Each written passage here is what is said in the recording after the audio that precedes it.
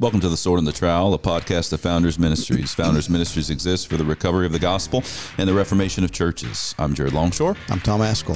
Thanks so much for listening to The Sword and the Trowel today. Glad to have you with us. A big thank you to our Founders Alliance members. Thank you for your monthly support, or perhaps even now your yearly support. I think we have a way that you can do it yearly. That's right. Your subscription. Yeah, I think you can do that both as a church or as individual. Very good. Well, we're grateful for you. If you're not a part of the fam, you can go to founders.org to discover what it means to be a part of the fam. And also, thanks for those who are spreading news and continue to contact us about the Institute of Public Theology. We're delighted about what's going on as it's growing, and have some key dates coming up. Yeah, we do. We've got a goal for the early part of April to announce the admissions project or process so that you can actually apply to become a student at the Institute of Public Theology. And this institute's designed for pastors and church leaders, but it's open to others. And so you don't have to be a pastor or an aspiring pastor. It's open to men and women. The courses will be, most of the courses, might be some that we will not have women, like preaching. We're not going to have women in the preaching courses. But this is for anyone who's serious-minded about the gospel. You got to be able to read, you got to be able to write, and willing to do both of those. You don't have to have any kind of degree. You don't have to have any kind of certification. You know, I mean, we've got people that haven't made it through high school that have contacted us, but they are displaying the kinds of qualities that we think are essential to do this course of study. And we're saying, man, come on. We've got high school students that have asked about it. And we're saying, come on. We're just, the goal here is if you're willing to read and you're capable of reading carefully, and you're willing to write and learn how to write, then those are prerequisites. So if you're not willing to do that or not able to do that, well then, man, we can help you remediate and maybe get on a course so you can become that way. But it's been encouraging to see the response. And we've got an opportunity now that a donor has said that he's willing to match any gifts that we receive to help us get the Institute off the ground through this spring. So we would welcome that. If God has put you in a position where you can invest in this ministry, and we see it like sending missionaries into the future. So if you can help us with that, if you go to the Institute of Public Theology.org, you can find out more information there, and you can make a gift there. You can contact our offices. We can help you with that. But every dollar that you give this spring will be matched and doubled. So we need that help. If God enables you to support in that way, we would certainly welcome it.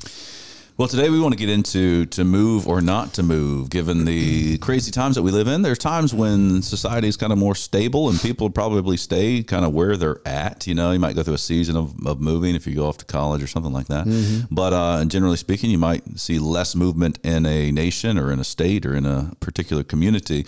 When things start to get shifty, well, there's more talk about moving, you know, always. If you have like a war, you know, that people are displaced and kind of thing, but we're not there yet. But there is civil unrest, there is governmental overreach, there are ideologies that are kind of spreading through the Christian community in the States. And so people are starting to say, you know, am I supposed to stay here? Should I stay here? If I'm in California, with Portland, we have people that come here to our church regularly that are at least kind of peeking and thinking about, you know, should I move? And some are planning to move. Some have moved actually to come down here from those more repressive areas. Yeah, and so we're not going to be able to kind of, you know, be the voice of God in your life and tell you if you should move or not. But we want to talk about some of the principles that are involved, except for Seal DeZeal, our friend Seal DeZeal, who's he needs to move here.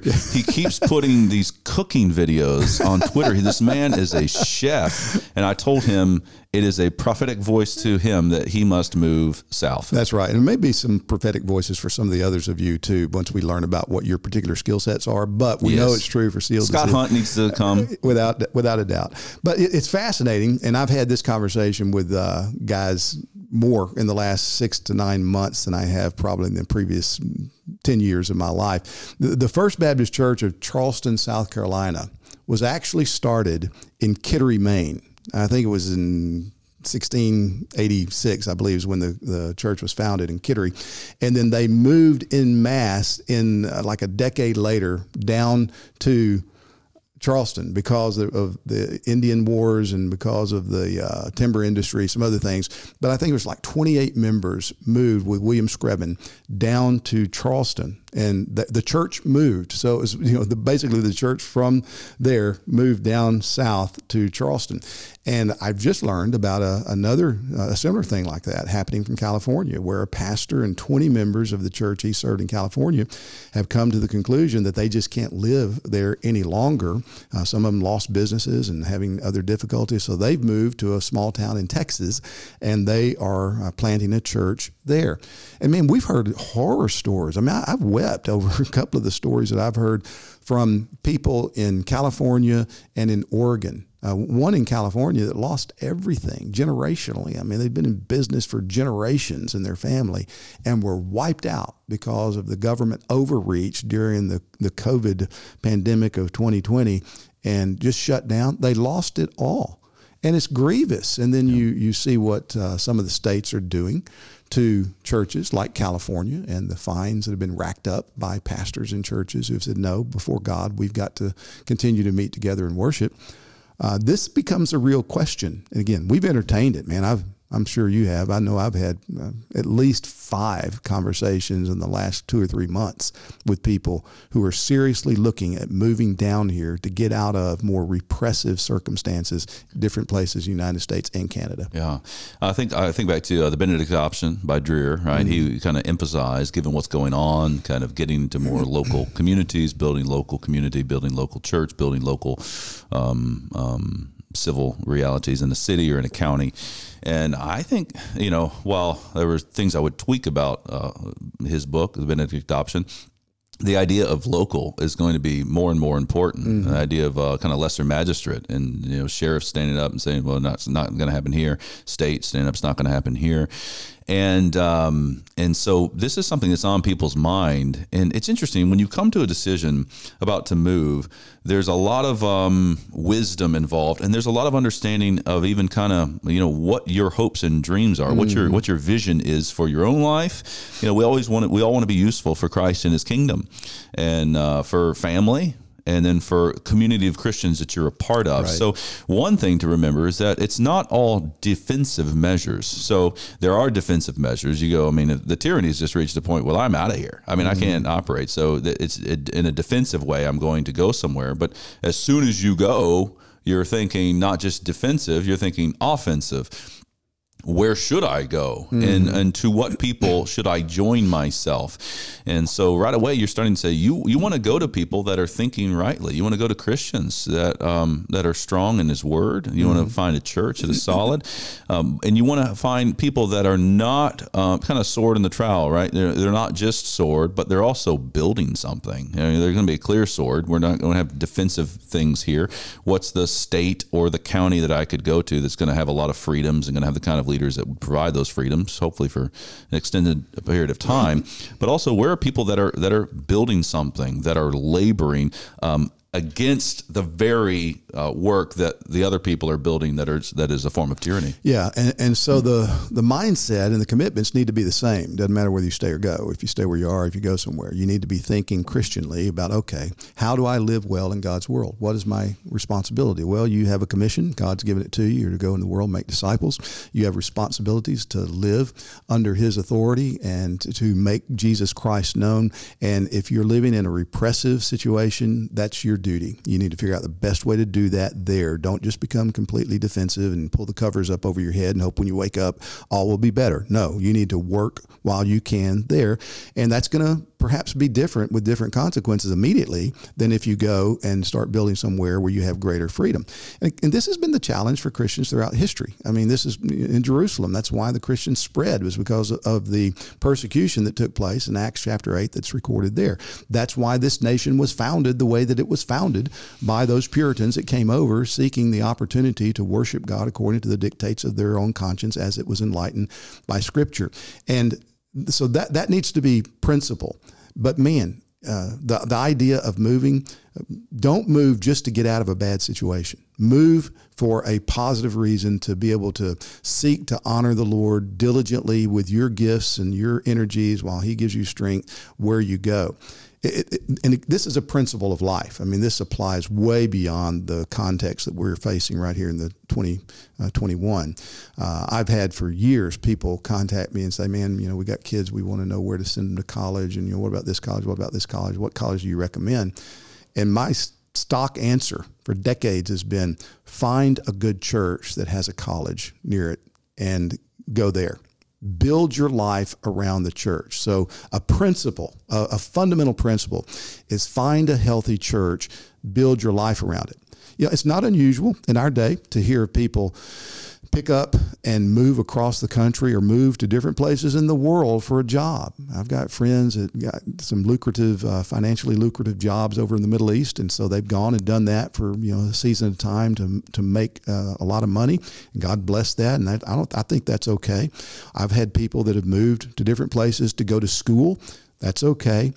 I think even more important than that is move to a healthy church. Mm-hmm. Find a biblically healthy church and get yourself and your family grounded in it. Build your life around it. And I'm not talking about just attend or just become a member. I'm talking about build your life around it so that you can experience the kind of discipleship and sanctification that God has designed for Christians in community with other believers covenanted together in a local church. Yeah, church is first priority.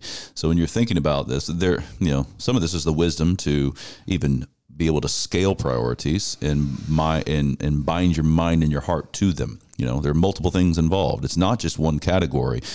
There are multiple things to think through, but those things come in priorities. And church, in my book, is number one. Absolutely. I think this is revealed to us, like in what a church is. The word of God being preached, the corporate worship of assembling yourself and your family at a congregation, it has to be the top priority. So wherever you're at, and you could be in a very oppressive area, you could be, in one that's just warming up, you'd be in a middle situation, but you're thinking, okay, what church do you currently go to? If you do go to one, or if you're recently saved and you're not even a part of a church, you start to think, okay, where can I find a church that is preaching God's words, holds to the authority, inerrancy, sufficiency of Scripture, that preaches Christ crucified, Jesus Christ, Son of God, Son of Man, lived, died, rose again for us. There's a centrality there. A church that understands membership, what it means to actually formally be a part of the body of Christ. Mm-hmm. So it's not kind of this come and see and people drift away, but you have pastors and leaders, elders at these churches that are actually shepherding the flock of God, that they are assembling regularly for corporate worship. And then, from that, especially given the cultural shifts, you want pastors that do understand the times, that get some of this. We wrote this book, Strong and Courageous, and we were burdened for what we see as a new religion forming. And I think there are good conservative churches that somehow have been blind to what's going on in the world, and their ideologies are coming in a strange way, right? Yeah. They might still hold to certain very important truths, and I would still call them conservative churches, but they're not aware of what's happening, and I don't know that they're going to be able, unless they catch some of the things that are happening. It's going to be hard for them to lead. They're going to make maybe poor decisions.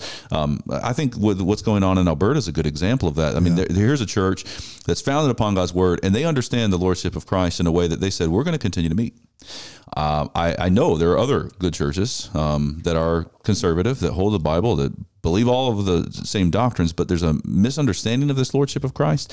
And so they're like, well, we're not going to meet because the government told us not to meet. And that's actually harming their churches, even though they're holding to some really important things. And so there's a fuller doctrine, Lordship of Christ doctrine primarily, and others, that I would encourage you to look around and try to get a feel for that as you're thinking of, if I am going to be making a move, if I need to move, that's one thing you're looking about in a healthy church. Yeah, absolutely. So by what standard, Strong and Courageous, both of those books will help you to develop some filters in thinking through those issues, because sadly, there's some really good guys, there's some really good churches that have been solid on the essentials that you just outlined, but they're not aware, or they haven't been thinking carefully enough about what's going on in our culture, and they're going to be undermined. I hear this all the time now. I get contacted from pastors and from church members, church leaders saying, man, we don't know what's going on. But now some of our members are reading Ibram Kendi and they're being led astray, and they're telling us we got to do this, we got to do that. We don't know what to do about it. But then you got other churches who will sign our confessions and they'll say, oh no, we believe all these things, but they have actually embraced this movement. And they think that to be loving, they've got to do X, Y, Z according to the ideologies of the day, according to intersectionality and critical theory. And quite honestly, they're not trustworthy. And I would tell anyone, stay away from such a church as that says, oh no, we think critical race theory is a helpful analytical tool. We think intersectionality is a helpful analytical tool. Those churches, I fear for them, and I'm happy to talk to their leadership and the guys we disagree with on this, and we've had some of those conversations, but I'm not even close to being moved by the arguments that I've heard from them. And I can't underscore enough how pastoral this is going to be, what I see in the coming years. We're not just talking about identifying ideology. That's first. You need to see it. But then it's the impact of that ideology upon your people, which is like everything pastoral. I mean, what are you going to do? You want to go to a church that, say you are falsely charged with something 20 years ago, that you did something, like somebody charges you present day with something you did 20 years ago. That's right. And the Me Too movement is putting all kinds of pressure and heat. Does the leadership of that church have a theology that is ready to stand with you before civil magistrates and support you? Or is there a thinking that goes, well, this is something outside of our purview. We're just going to keep preaching the gospel. And we're so sorry that he's going through that. We're so sorry that we're not experts. We're so sorry that his business is getting shut down. We're so sorry that he can't travel anywhere because of the COVID vaccine, because he objects to it. I'm so sorry that the pastor next to me got arrested and he's put in prison, like up in Alberta, but that's not. If that impulse is in the church, even if they hold to one of the best confessions there are, then something's missing. They need to pay more attention to that confession and more attention to the doctrine. But that's something that you really do need to think about in the cultural shift about what a healthy church looks like. Absolutely. And, we got miles to go in our church. God's been so kind to us here, but man, we have a lot of work to do. We wouldn't hold ourselves up as the example that everybody ought to follow. God's given us grace to see some of these issues and to start trying to plow through them. But I think about what's now just almost common knowledge among certain churches in the evangelical world and Reformed in the evangelical world that holds up cultural and ethnic diversity as a premier reality. Something, if you don't have that, then the church on earth isn't looking like the church in heaven.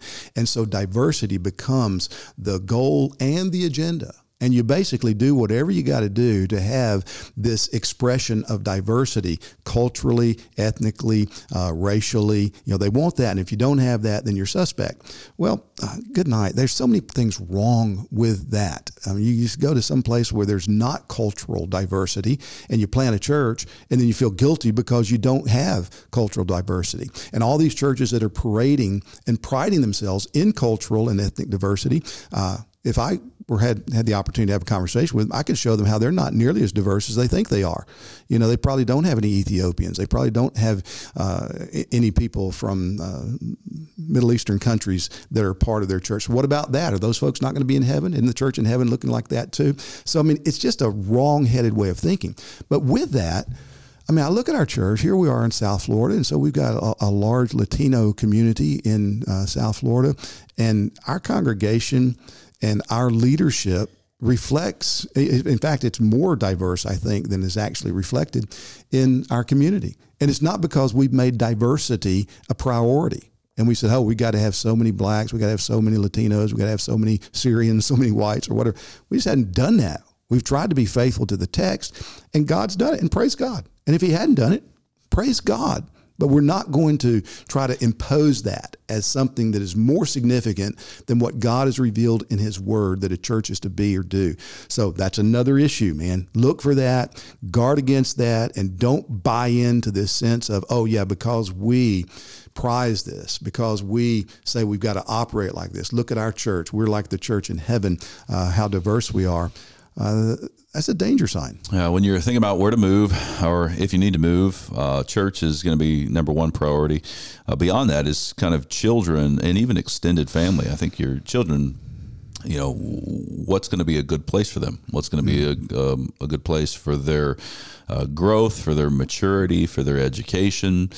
So the number of people that I'm talking to, as they're thinking about where to move their kids, there's usually conversations about, hey, tell me about what the classical Christian school looks like, because back in the day, not too long ago, public education was different than what it is now. And so many people are saying, look, this isn't going to work. We're not going to be able to continue down that road.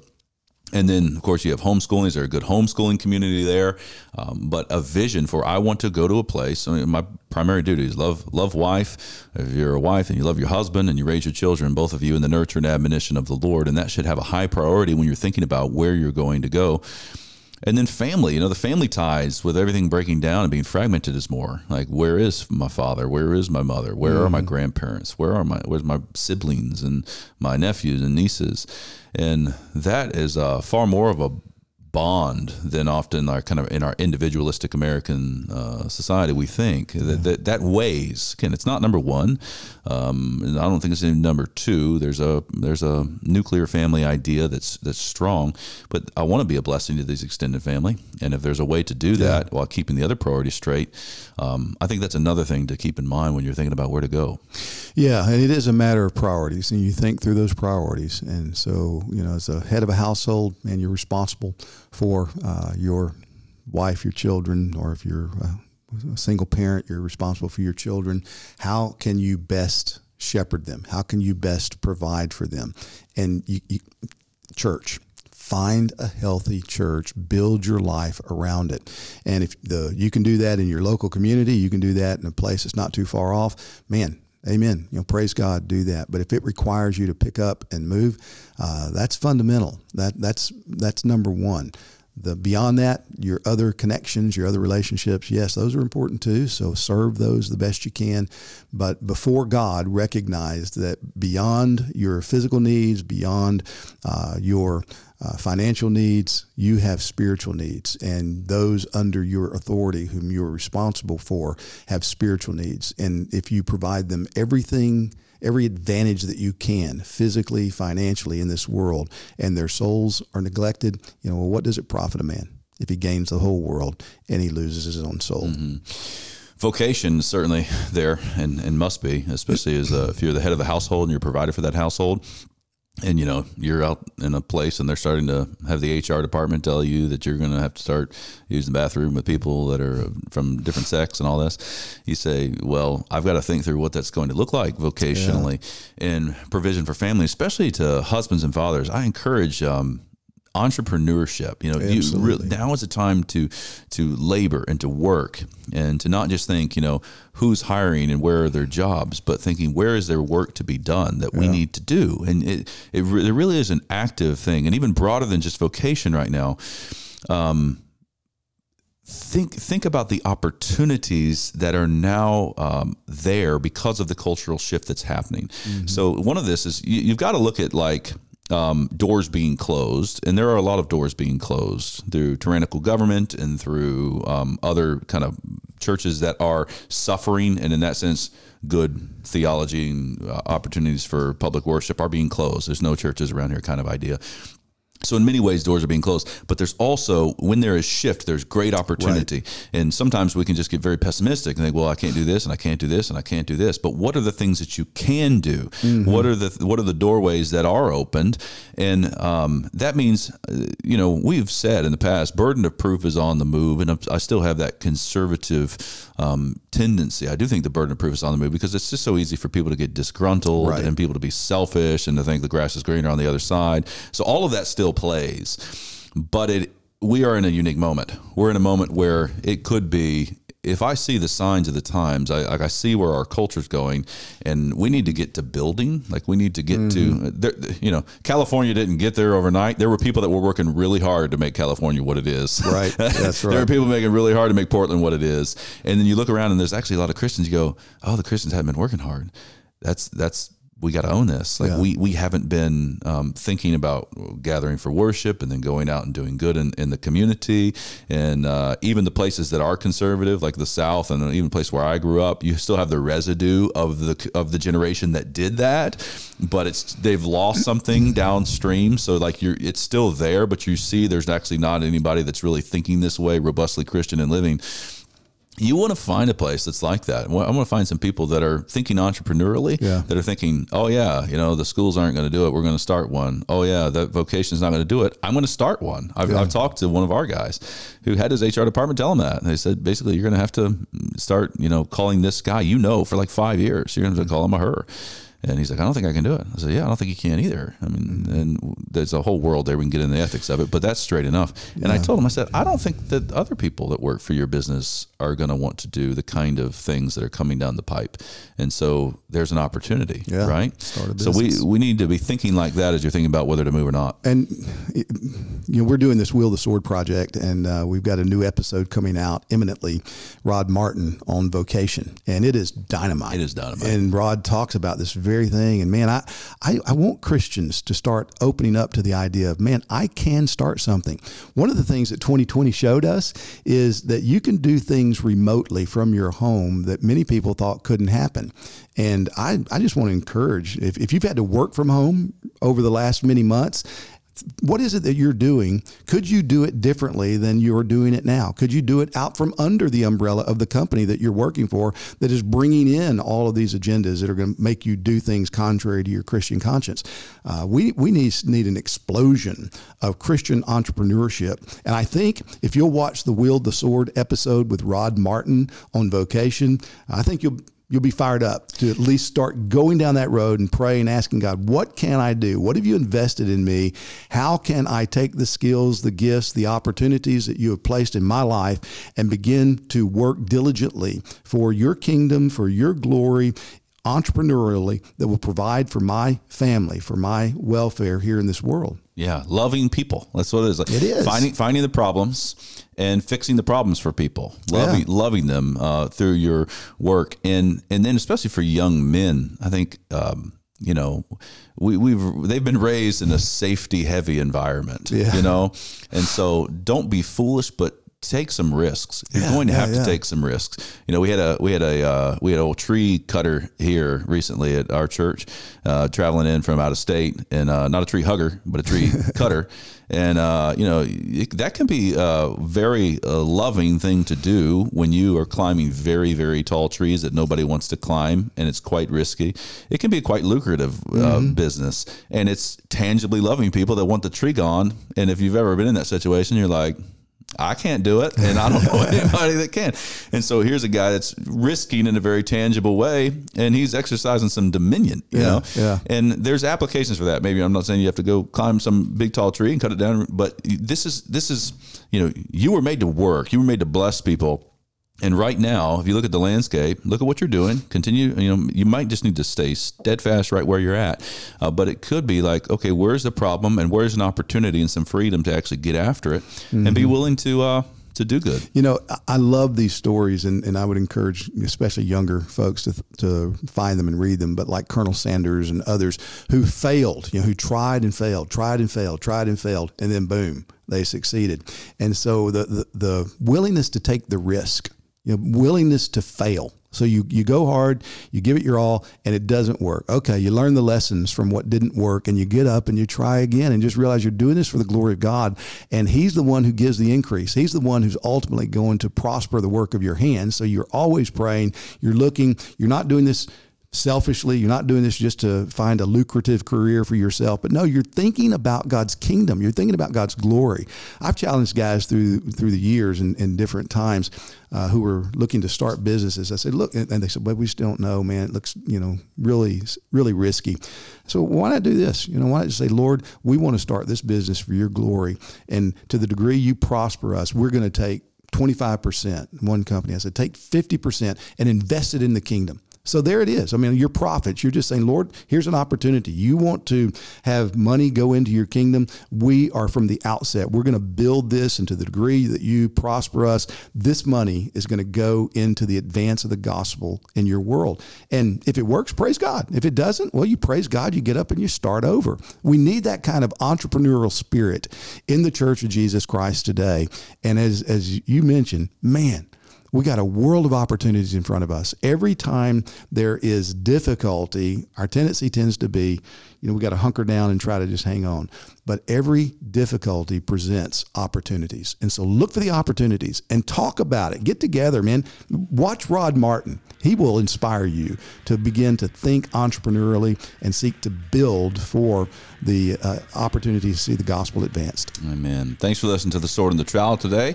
May the Lord give you wisdom as you consider the steps that are in front of you. Indeed, He is the one who directs our paths. Amen.